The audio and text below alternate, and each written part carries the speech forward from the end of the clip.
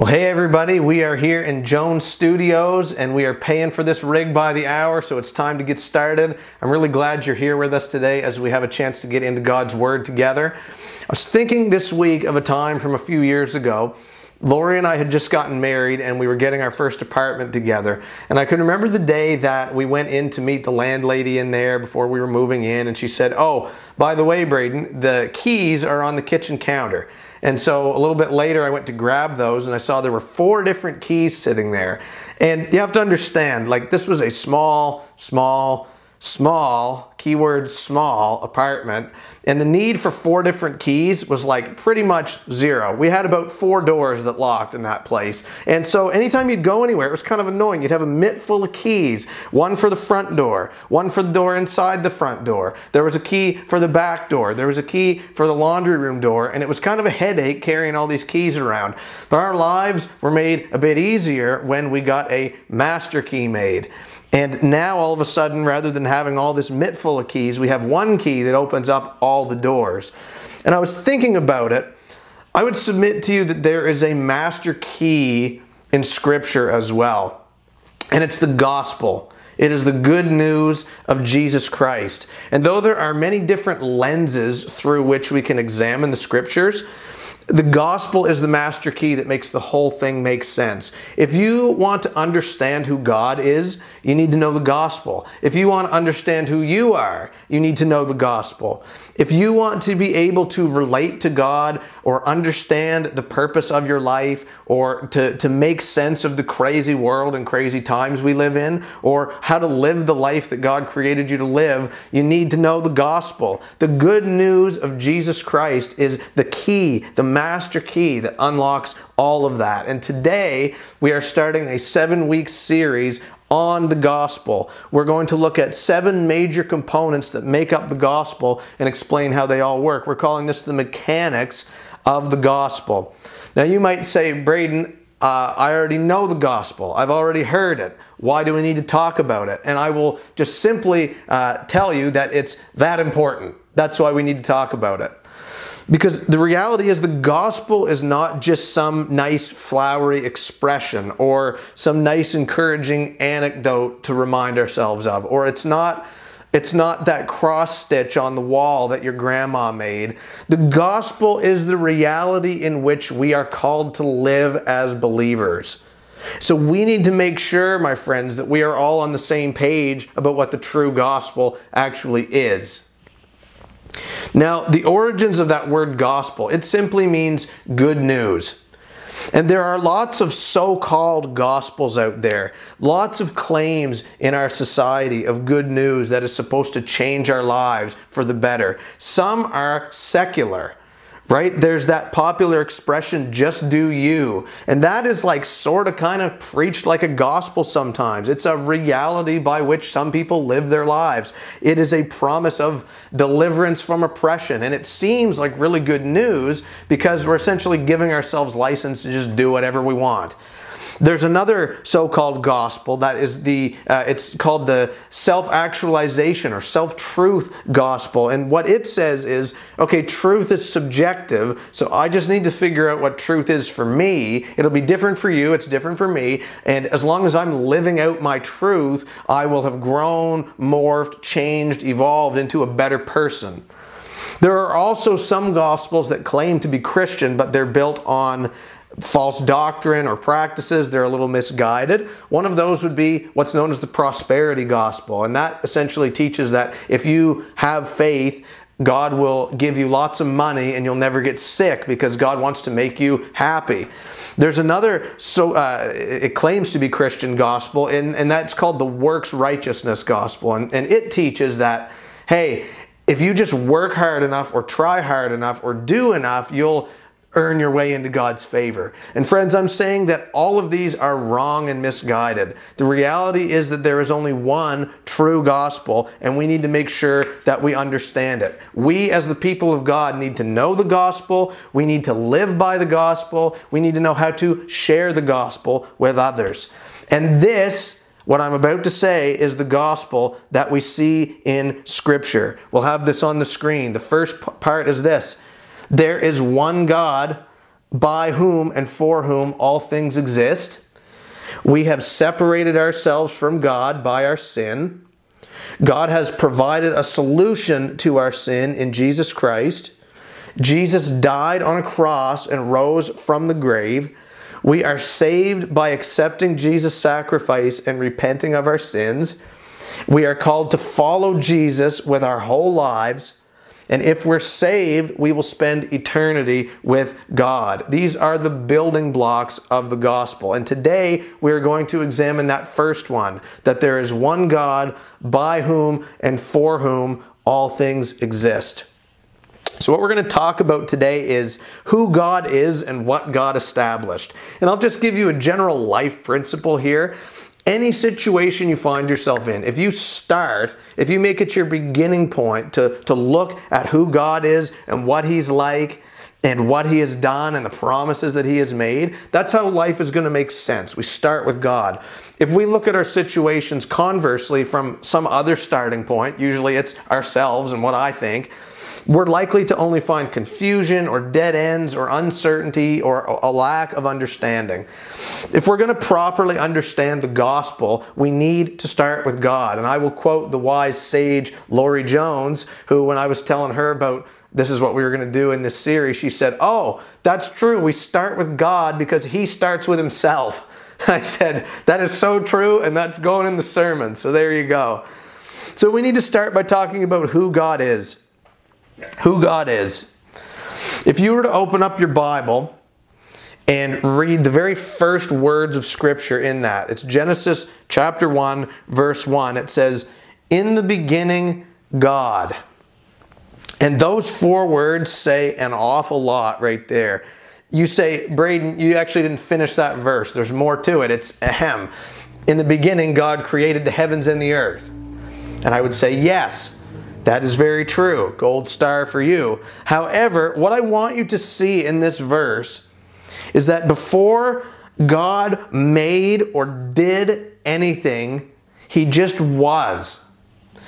In the beginning, God implies that He was already there before it's ever recorded that He did or made anything. So what I want to do is I want to take for a few minutes just a broad, sweeping, high-level look at who God is and what He is like.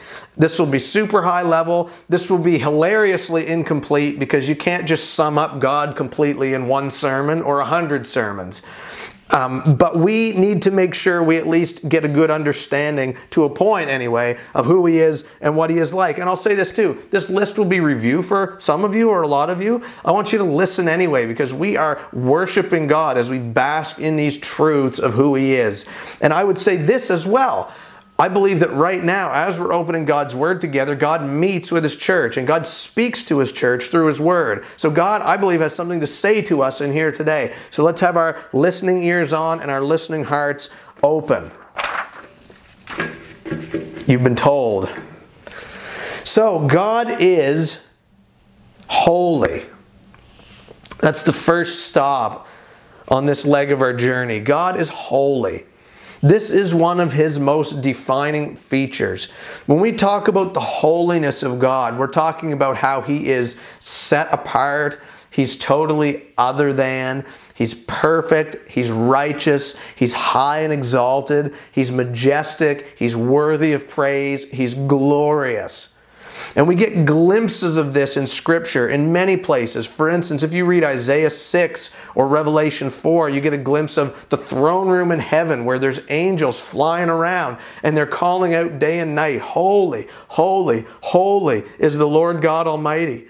I would just give a very simple thing on that. When you see that word repeated, holy, holy, holy, if it's repeated, it's important. That gives us a clue that this is a really strong attribute of God. I'll give you a few more examples. There's one in Isaiah 46 in verse 5. God says, "To whom will you liken me and make me equal and compare me that we may be alike?" And then in verse 9 He says, "For I am God and there is no other. I am God and there is none like me." Deuteronomy 32:4 says, "The rock, His work is perfect, for all His ways are justice. A God of faithfulness and without iniquity, just and upright is He." Leviticus 11:44, God says in that verse, "Be holy, for I am holy." So ultimately, friends, when we think of God, we need to acknowledge His holiness. He is far and above all else. He deserves to be revered, respected, worshiped, adored, because He's God. He's holy. The next one I'll make mention of is that God is relational. So God has always existed and continues to exist and will always exist in three parts: God the Father, God the Son, God the Holy Spirit. Now make careful note, that does not mean He's three different gods. He's one God, He's three parts. That's called the Trinity. And the Trinity coexists in perfect harmony and relationship with one another. It's a large theme in the Scriptures. I'll give you two verses. In John 1:1, here's a couple of them made mention of here. It says, "In the beginning was the Word," that's Jesus, "and the Word was with God, and the Word was God." You can hear the language of togetherness in there. John 17:21 is another one. Jesus is praying that we may be one, just as you, Father, are in me and I in you, that they may also be in us. Again, you can hear the language of connectedness in there. God also desires to be relational with us, which is super cool. We'll talk about that in a few minutes. God is also full of love. This one is immensely huge and important. 1 John 4:8 tells us that actually God isn't only just full of love, it says God is love. So there you go. Psalm 136:26 says, "Give thanks to the God of heaven, for His steadfast love endures forever." And I'm on purpose not going to say anything else about God's love. That's a hilariously short snippet of what it actually is. We're going to talk about it quite a bit more in the coming weeks, because God's love is a centrally, vitally important piece to the gospel and to our very lives as well. So just let it be known today, that's who He is, and we're going to talk about it some more. God is full of love. God is love. God is also all-powerful. He is able to do anything. Psalm 147:5 says, "Great is our Lord and abundant in power. His understanding is beyond measure." Jeremiah 32:17 says, "Ah, Lord God, it is you who have made the heavens and the earth by your great power and by your outstretched arm. Nothing is too hard for you."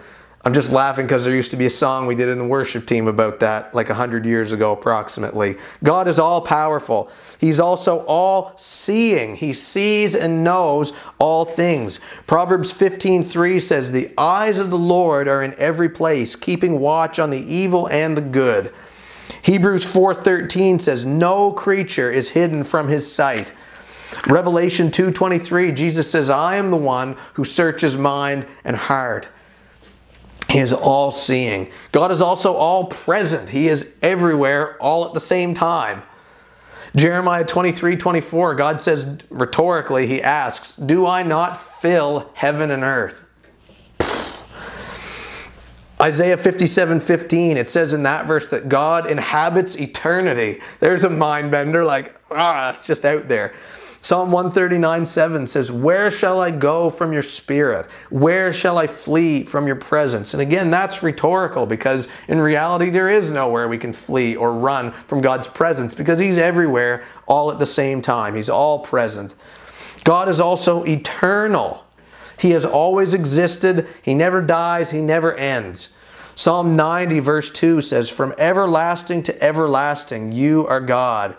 Isaiah 40 verse 28 says, "The Lord is the everlasting God, the creator of the ends of the earth." And Hebrews 1:8 says, "Your throne, O God, is forever and ever." I'll just pause there a sec. This is a good example of how God is just far and above what we can even imagine and understand. So I know for me, I understand the concept of God being eternal, and I fully believe it, 1000%. I'm just saying that my brain does not have the processing power to be able to compute that. I don't have language for that. And that's so totally God. We can't put him in a box. We can't contain him. We can't just explain him in some clever metaphor. He is so immense, so vast, so incredible. And we will spend our whole lives and then some just learning and discovering and experiencing more of him. That's just our God. So he's eternal. He's also unchanging. James 1:17, it says, with God there is no variation or shadow due to change. Malachi 3:6, this one's a little straightforward. It says, for I the Lord do not change. There you go. Hebrews 13:8 says that Jesus is the same yesterday, today, and forever. And this doesn't literally mean just like literally yesterday. This also includes eternity past. And I was chuckling because I have a niece who, when she was younger, she used to say that everything that happened in the past happened last night. So she'd say, oh, do you remember that time I went to the skating rink? That was last night. I'd say, well, no, that was 2 weeks ago. Or she'd say, oh, do you remember last night when we were visiting with you guys? Well, that was 3 months ago. Okay? Yesterday is not just yesterday, it's also eternity past. God is unchanging. The last one I'll make mention of today is that God is good. And amen to that. Psalm 145:9 says, the Lord is good to all, and his mercy is over all that he has made. Psalm 119 verse 68 says, you are good and you do good. Nahum 1:7 says, the Lord is good. And I love this language. It says he's a stronghold in the day of trouble. So I love that image. We don't have to run from him or away from him. When we're in trouble, we can run to him. He is kind, he's compassionate, he's gracious, he's merciful, he's generous. All aspects just of the goodness of our God. And there's so much more we could say about that, about all of these things, about God in general. But friends, I want you to just see that this is just who God is.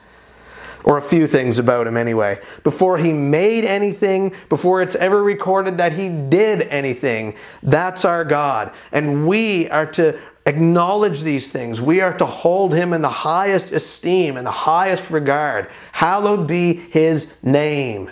That is our God. Which is going to lead us to our second point today. We've talked about who God is. Now we need to talk about what God established. If you go back to Genesis 1:1, now we'll finish the rest of that verse. It says, in the beginning, God created the heavens and the earth. So everything, that means literally everything, was created by God and for God. And that which God created was created as an expression and a reflection of his supreme glory and power and worth. All of creation, friends, all of creation exists to praise and honor and glorify God. Psalm 19:1 says, the heavens declare the glory of God, and the sky above proclaims his handiwork. In Psalm 148, it goes on a big rip about how the sun and the moon and the stars and the heavens and the waters and the trees and the creatures and the mountains, all praising God. In Luke 19:40, Jesus makes mention that even the rocks will cry out his praise. And a verse that kind of sums up what I'm talking about here is Colossians 1:16. It says this, for by him all things were created, in heaven and on earth, visible and invisible, whether thrones or dominions or rulers or authorities, all things were created through him and for him. This means that God is at the center of all life. He is the reason for it. He is the source of it. He is the author of it. And this should affect not only how we see the world, guys, but how we see ourselves. It's not about me. It's not about you. It's about him. And the scope of what God has made is totally crazy. It's so vast. Again, I don't have the computing power to be able to even get there. Even just what is seen is so vast, so detailed, so meticulous, so incredible, and we keep discovering more and more all the time. I should also, quickly just point out that there's also an unseen spiritual realm that we don't even see. So in addition to all that we do see, there's that. There's a heavenly realm where God resides, and there's angels and angelic beings surrounding his throne day and night and praising him and worshiping him. And I say this simply, there's lots more even there too, but I say this simply to just point out, sometimes we get so caught up in our own little world that we just totally forget the scope of God's creation. It's massive. And listen, though my life and though your life is important, it's ultimately but one little speck of what God created compared to the sheer magnitude of everything else. That's what it amounts to. Now, speaking of us, we need to talk about humanity. Of all the things God made and established, mankind is the crown jewel. If you remember in Genesis 1 how that story goes, God is creating, everything. And as he's doing that, he's saying, this is good. This is pleasing to me. This is acceptable. This is fitting. But when he makes the first human, he says, this is very good. It wasn't complete before then. And Genesis 1:27 gives us a glimpse at what our specific purpose is. It says, God created man in his own image. This is a profoundly important verse. We need to understand Genesis 1:27 if we're to understand who we are, what our purpose is, and why we are on this rock that is spinning around the sun. Genesis 1:27 gives us a strong clue that our specific purpose, function, and design is to bear God's image, to reflect his nature, and to bring him glory. I'll give you an illustration to drive this home. I've used this before, but a lot of places you go in the world, there's big statues built. Great, magnificent statues of important, famous people or important events or different things like that. And the idea is when you look at the statue, you're not supposed to just see the statue and go, oh, that's cool, moving on. Take, for instance, the Statue of Liberty. When you look at the Statue of Liberty, you're not supposed to just say, oh, that's a nice, cool, green, tall statue, which it is. It's awesome looking. But you're supposed to see the Statue of Liberty and have your mind go further to a deeper place and go, oh, this represents something. This is painting a picture of something. And that is that the United States had been under British control and rule, and they had successfully broken free, emancipated, and formed their own nation. So they were now a free, independent country. That's what the Statue of Liberty is for. And friends, the same is true for us. We're not supposed to consider mankind and say, wow, look how awesome we are. We're the center of everything. We're the epitome of all that there is. No. We are supposed to consider mankind and have our minds go further, go deeper, and say, wow, look at the God who created us. How awesome is he? So by the way that we live, the things that we say, the actions and functions we perform, all of it is supposed to point like a big neon sign to God. You might remember in 1 Corinthians 10:31, it says, whatever you do, do it all for the glory of God. And what's super cool is that we were designed to do all of this in the context of a relationship with God. I think that's so awesome. Remember we said earlier that God is a relational God. Part of his relational nature is that he wants to have a relationship with us. There's lots of places in Scripture that illustrate this. John 15:5 is one of them. Jesus says, I am the vine, you are the branches. And I want you just to simply notice the language of togetherness and connectedness to that. God, my friends, is not an indifferent God who does not care for his creation. He is not a distant God who is absent from our lives. He is a loving God who wants to be involved in our lives. He wants to be involved in every aspect of your life. He wants to be the center of everything that you are and do. This is the scenario in which human life flourishes. That is the design and function we were supposed to serve. We were supposed to be in relationship with God. So I would just ask you today, how is your relationship with God? Are you nurturing it and nourishing it? Are you pouring yourself into that and investing time in that? How is your relationship with God these days? It's a vitally important piece of your walk. It's huge. So I'm going to start coming in here, coming in for a landing. This isn't going to be like a crash landing. It's going to be more like one of those ones, if you've ever been in a plane and they tell you, oh, you have to go sit in your seat and put the seatbelt on because we're nearing your destination, and then you just like circle around in the air for an hour. It'll be more like that. I just have three takeaways I want to leave with you based on the stuff we've been talking about. And number one is this. Everything is God's. Everything is God's. This should change the way that we look at things. Psalm 24:1 says, "The earth is the Lord's, and the fullness thereof." That's not some of it. That's not most of it. That's the fullness therein is God's. And guess what? Everything in it is supposed to point us to Him.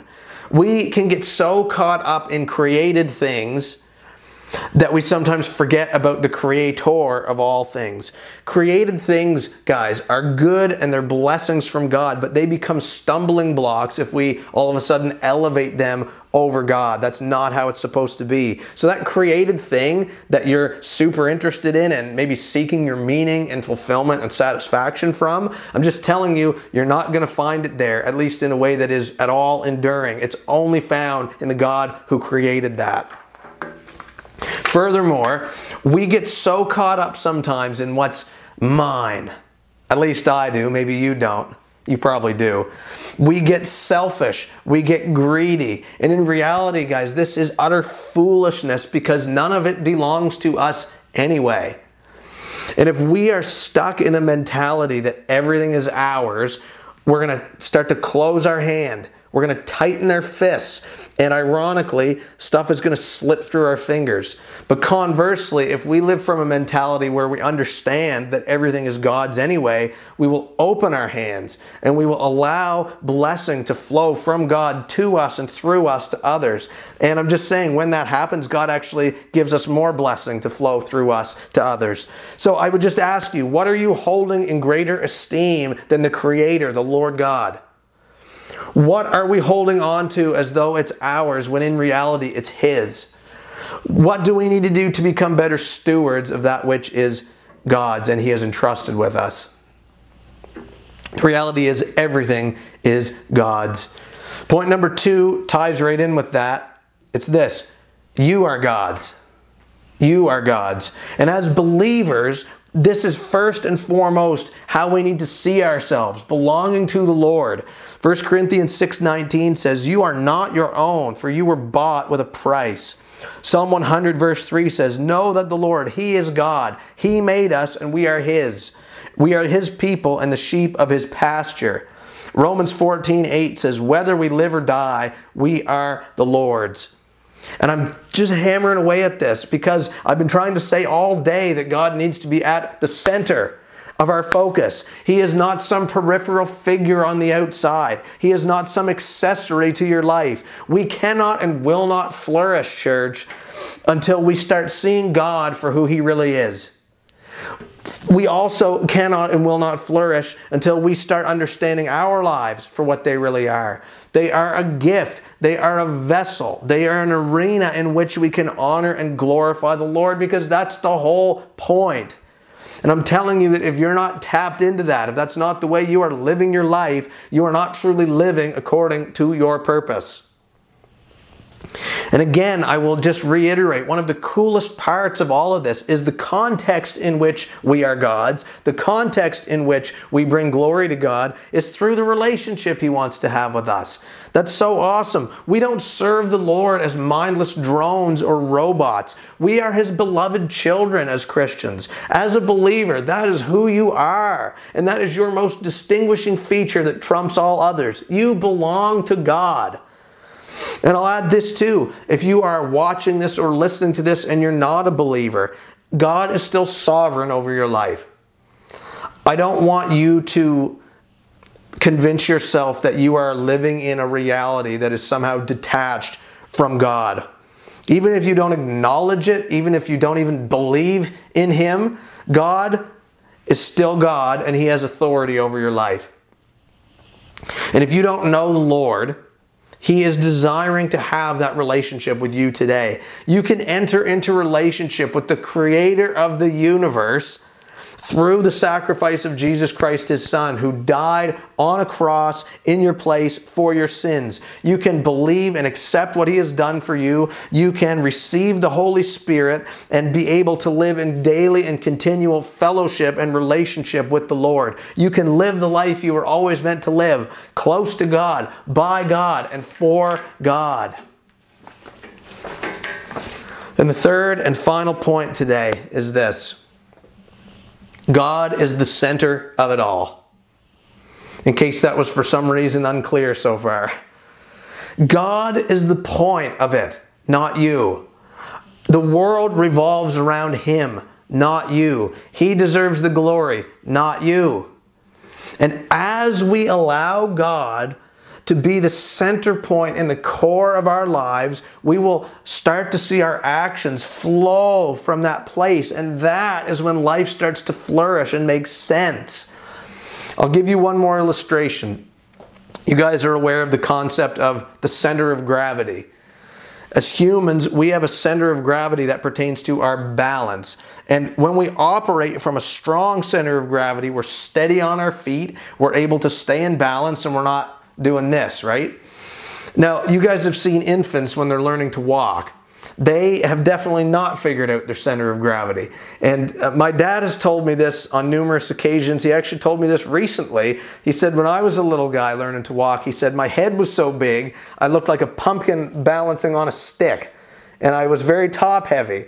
And that made me feel really good to hear that. You know, the 17 times he's told me that. So, but a lot of kids, a lot of toddlers have this as well. They really struggle. They're wobbling and they're unsteady and they're falling over and they're having a good struggle with it. But once they have figured out their center of gravity, everything changes. They're able to stay on their feet and stay balanced and make sense of walking and staying upright. And you parents would know when they reach that stage, it's hard to keep up with them.